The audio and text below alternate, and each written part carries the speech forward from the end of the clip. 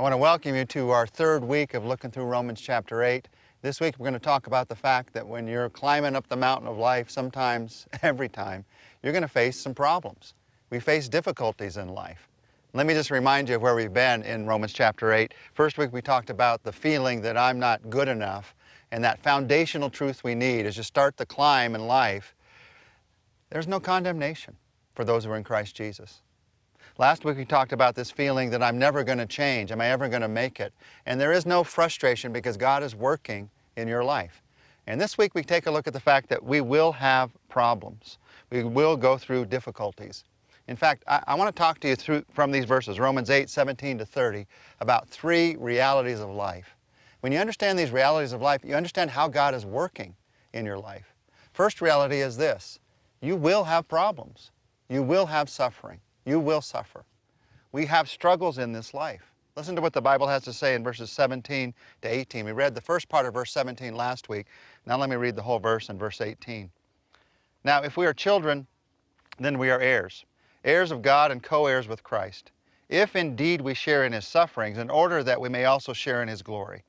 I consider that our present sufferings are not worth comparing with the glory that will be revealed in us. Now, these verses assume the truth that we're going to have sufferings in the present. Even though we're children, even though we're heirs of God, we're going to have sufferings in this world. We will face suffering just as Jesus faced suffering. I talk to a lot of believers, and I see that they really want to somehow bring heaven to earth. They want to have heaven on earth, when the truth of the matter is you're preparing for heaven on earth. One day there will be no more suffering. That's what heaven's all about. But on this earth we have struggles. So I'm sitting in a place, walking up this mountain. There's boulders, there's brush. There's still these bugs that are flying around me that you might have seen from week to week. And these bugs, sometimes there's one of them, sometimes there's a swarm of them. And those are sometimes the greatest problems of life. It's the big things, but it's also the little things that just tend to get to you. So how do you handle the problems? Well, these few verses remind us that you can handle any problem when you remember two things. First of all, who to share your problems with. And secondly, what to compare your problems to. Who do you share your problems with? If you share your problems with no one, the tension's going to build in your life. You'll just feel it more and more. If you share your problem with complainers, the bitterness will build. It's that old story of sharing your operation, the hurt that you had with somebody else and the operation you had to have, and everybody comparing their operations with each other. The bitterness starts to build. If you share your problem with excusers, weakness will build. Those good at finding excuses are rarely good at finding anything else. If you share your problems with Jesus, hope will build. If you share your problems with someone who is following Jesus, hope will build in your life. And these scriptures tell us that when you suffer, you share in the sufferings of Jesus. So that's where you start. You talk to Jesus about it. Lord, I know you can understand. He faced problems just like you do. He faced grief when a friend died. He faced frustration when his disciples argued. Ever have frustration with your kids when they argue? Jesus faced frustration with his disciples when they argued. He faced disappointment, deep disappointment, when Jesus was betrayed by Judas. He faced temptations from Satan. He faced family problems. He faced total rejection on the cross. Jesus understands. When you have problems, the Bible says that you are sharing in the sufferings of Jesus. You are not alone. You're never alone. And He overcame those problems just like you want to do. I can talk to a lot of people who face problems just like me, but Jesus is the only one I can talk to who I know overcame every problem. So who are you sharing your problems with? That's one of the questions. And then the second question is, what do you compare your problems to? One of the common ways that we have of handling problems is by comparing them to other people's problems. You find somebody else who has it worse than you do. They're struggling with something, and you say, well, at least I don't have it that bad. By the grace of God, I'm not going through that.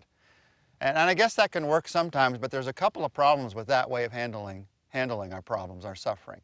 First of all, you're depending on somebody else's suffering to make you feel better. And you don't want them to go through suffering either. But secondly, what happens if you face one of those situations of life where you can't find someone else who has it worse? Or you're just going through one of the very worst things anybody's ever going to go through. Where do you find hope then? You see, these verses tell us that you compare your problems not to other people's problems to find hope. You compare your problems to God's glory. God's glory is God's best, and the best is yet to come. Verse 18 says, I consider that our present sufferings are not worth comparing with the glory that will be revealed in us. Now, leave that verse up there for just a minute, because I want you to see the last two words in that verse. Not worth comparing with the glory that will be revealed where? In us. Those two words describe where that glory is going to be revealed. It's in us. Not just that which is around us, but in us. It's not a glory that's going to be revealed to us. It's a glory that's going to be revealed into us. That tells us about what a glorious place heaven's going to be, because right now, God is bringing His glory into your life for all of eternity, even through your problems. Paul talked about this in 2 Corinthians 4:17. He said, for our light and momentary troubles are achieving for us an eternal glory that far outweighs them all. Now, that would be hot air if it didn't come from a man like Paul. Not many of us have faced even a fraction of what he had to face in his life. Paul endured being beaten, being stoned, having huge rocks thrown on him. He was chained, he was imprisoned, he was shipwrecked, he was starved. He was often, he says, hungry and naked and cold. And through all of that, he found he could trust God. Through all of that, he says, the problems are light compared to the weight of glory. And you may have some big problems in your life. But these verses remind us that God's glory is so much bigger. That's where the weight comes from. You may look at some problems in your life and say, these are boulder-sized problems. But God's glory is a mountain range-sized glory. That's how far it goes above the problems we have. You may look at your problems and think, I've got gallons and gallons of problems. And God says, my glory is oceans and oceans of glory. So that's why Paul is able to say, it outweighs them all. So now do you see what it means? That you and I share in His glory. God uses even our sufferings to bring His glory into our lives. First of all, you will suffer. You will have problems in your life. There's a second truth in this passage, and that is, you will groan. You will groan. Verses 22 to 27 talk about the groaning we go through in our lives. In a moment, we're going to talk about the good things that God can do even through suffering. Some take that to mean, that means we should be happy about our suffering. Always happy, all the time, even though we're suffering. That's not Christianity. That's not faith. That's sick, to act like you're happy about a suffering. The truth of the matter is, you're supposed to groan. We're supposed to grieve in this world. These verses actually talk about 3 specific types of groaning. This is a longer passage, but I want to read it to you. And as I read it, will you listen with me for the 3 types of groaning that are in this passage? Verses 22 to 27. Well, let me go up all the way to verse 19, verses 19 to 27. The creation waits in eager expectation for the sons of God to be revealed. For the creation was subjected to frustration, not by its own choice, but by the will of the one who subjected it, in hope that the creation itself will be liberated from its bondage to decay and brought into the glorious freedom of the children of God. We know that the whole creation has been groaning as in the pains of childbirth right up to the present time. Not only so, but we ourselves, who have the first fruits of the Spirit, groan inwardly as we wait eagerly for our adoption as sons, the redemption of our bodies. For in this hope we are saved. But hope that is seen is no hope at all. For who hopes for what he already has? But if we hope for what we do not yet have, we wait for it patiently. In the same way, the Spirit helps us in our weakness. For we do not know what we ought to pray for, but the Spirit Himself intercedes for us with groans that words cannot express. And He who searches our hearts knows the mind of the Spirit, because the Spirit intercedes for the saints in accordance with God's will. So did you hear the 3 types of groaning in these verses? First of all, they say, all creation groans. All creation groans, waiting for what God's going to do at the end of time. The whole creation groaning as in the pains of childbirth. Just a real quick walk through the truth about creation. 4 truths to remember about creation. It started as a good creation. God looked at it and said, all is good. It became a fallen creation because of the sin of men and women. It now waits as a groaning creation for what God's going to do next. And one day these verses tell us it's going to become a glorious creation. Now, that's not our subject for today. I'd love to take a whole session and talk about the glorious creation, how God's going to recreate heaven and also earth, and what it's going to be like, what it is going to be like. The Phillips translation of this says, the whole creation is standing on tiptoe, eagerly awaiting the revelation of the sons of God. God has something in mind. God's going to do something next. Earlier in Romans, we're told that these bodies of ours, these human bodies, they're going to be redeemed someday. There's some mystery here in the fact that God's going to redeem all of His creation, make all of it into perfection. All creation groans waiting for that. These verses also say that we groan. Verse 23, we groan inwardly as we wait.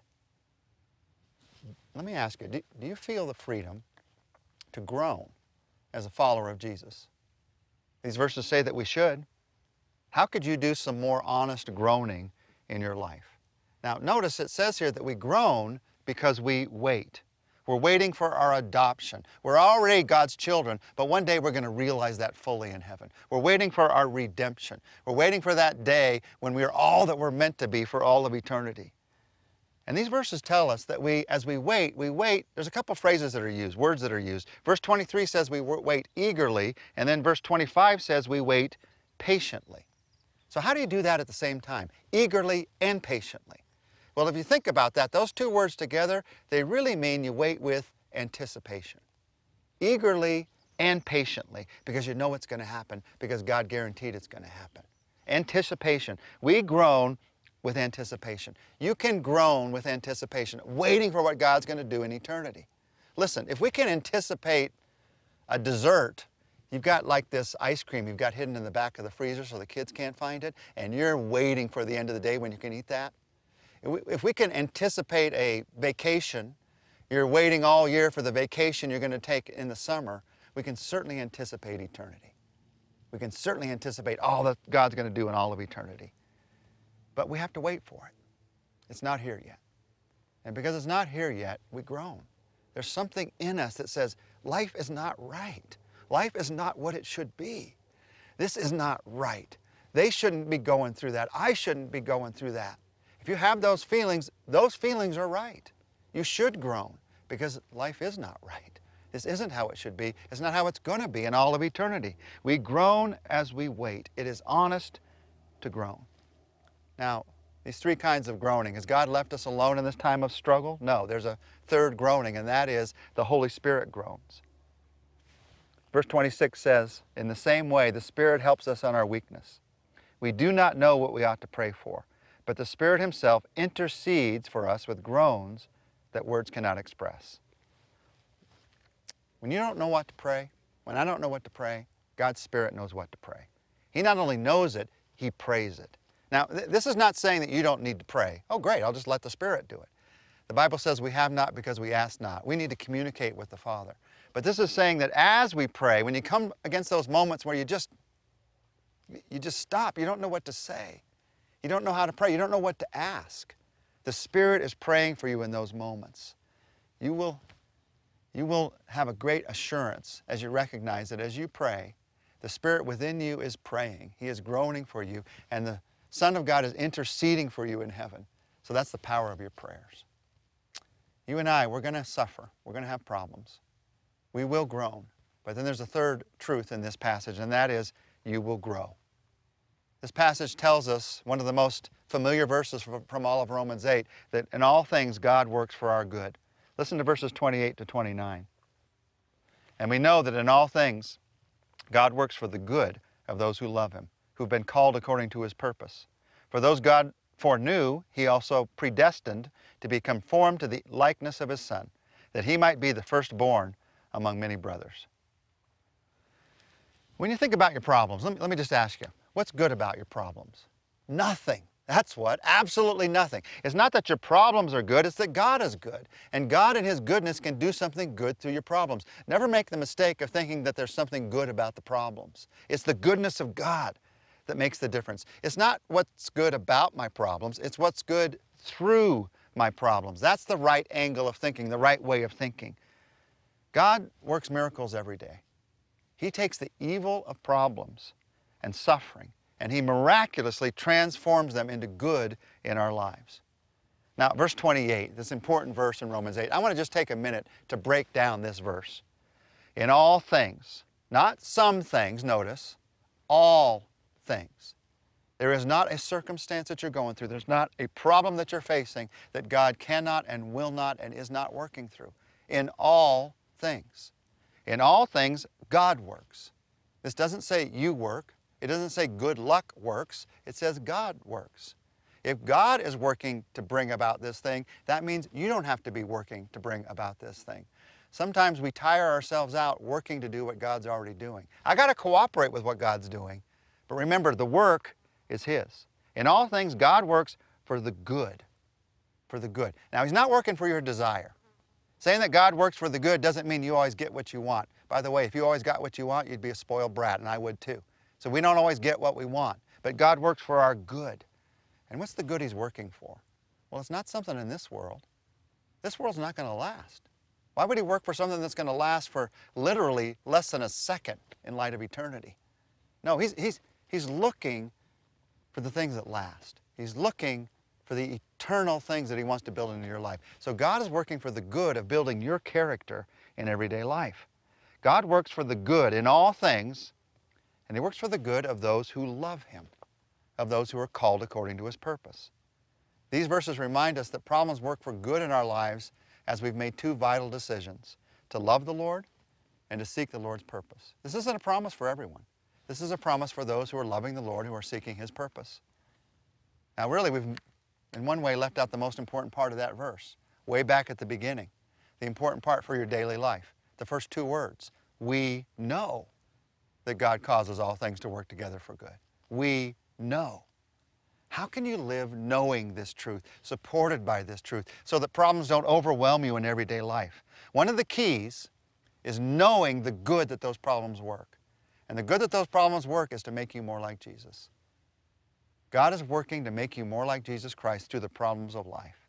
That's the answer, by the way, to the mystery of suffering.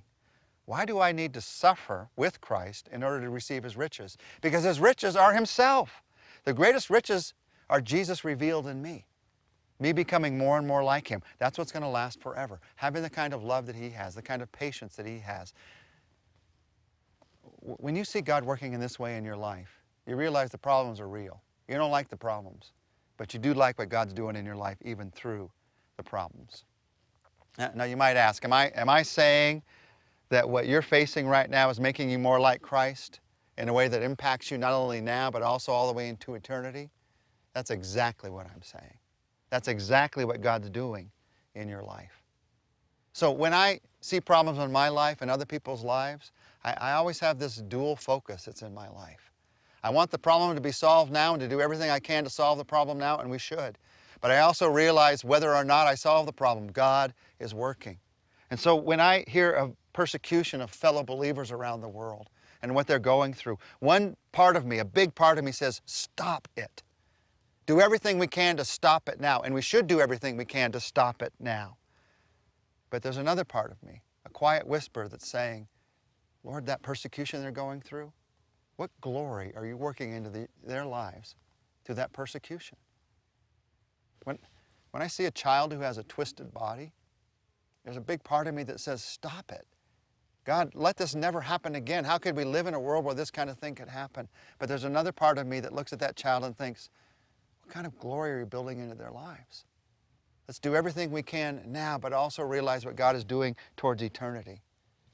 And so when you face personal pains in your life, a health problem, the loss of a job, betrayal by a friend, struggling with your own inner thoughts, your own doubts, when you face personal problems in your own life, one part of you should say, change this, and do everything you can to live out the life that God's given you to live.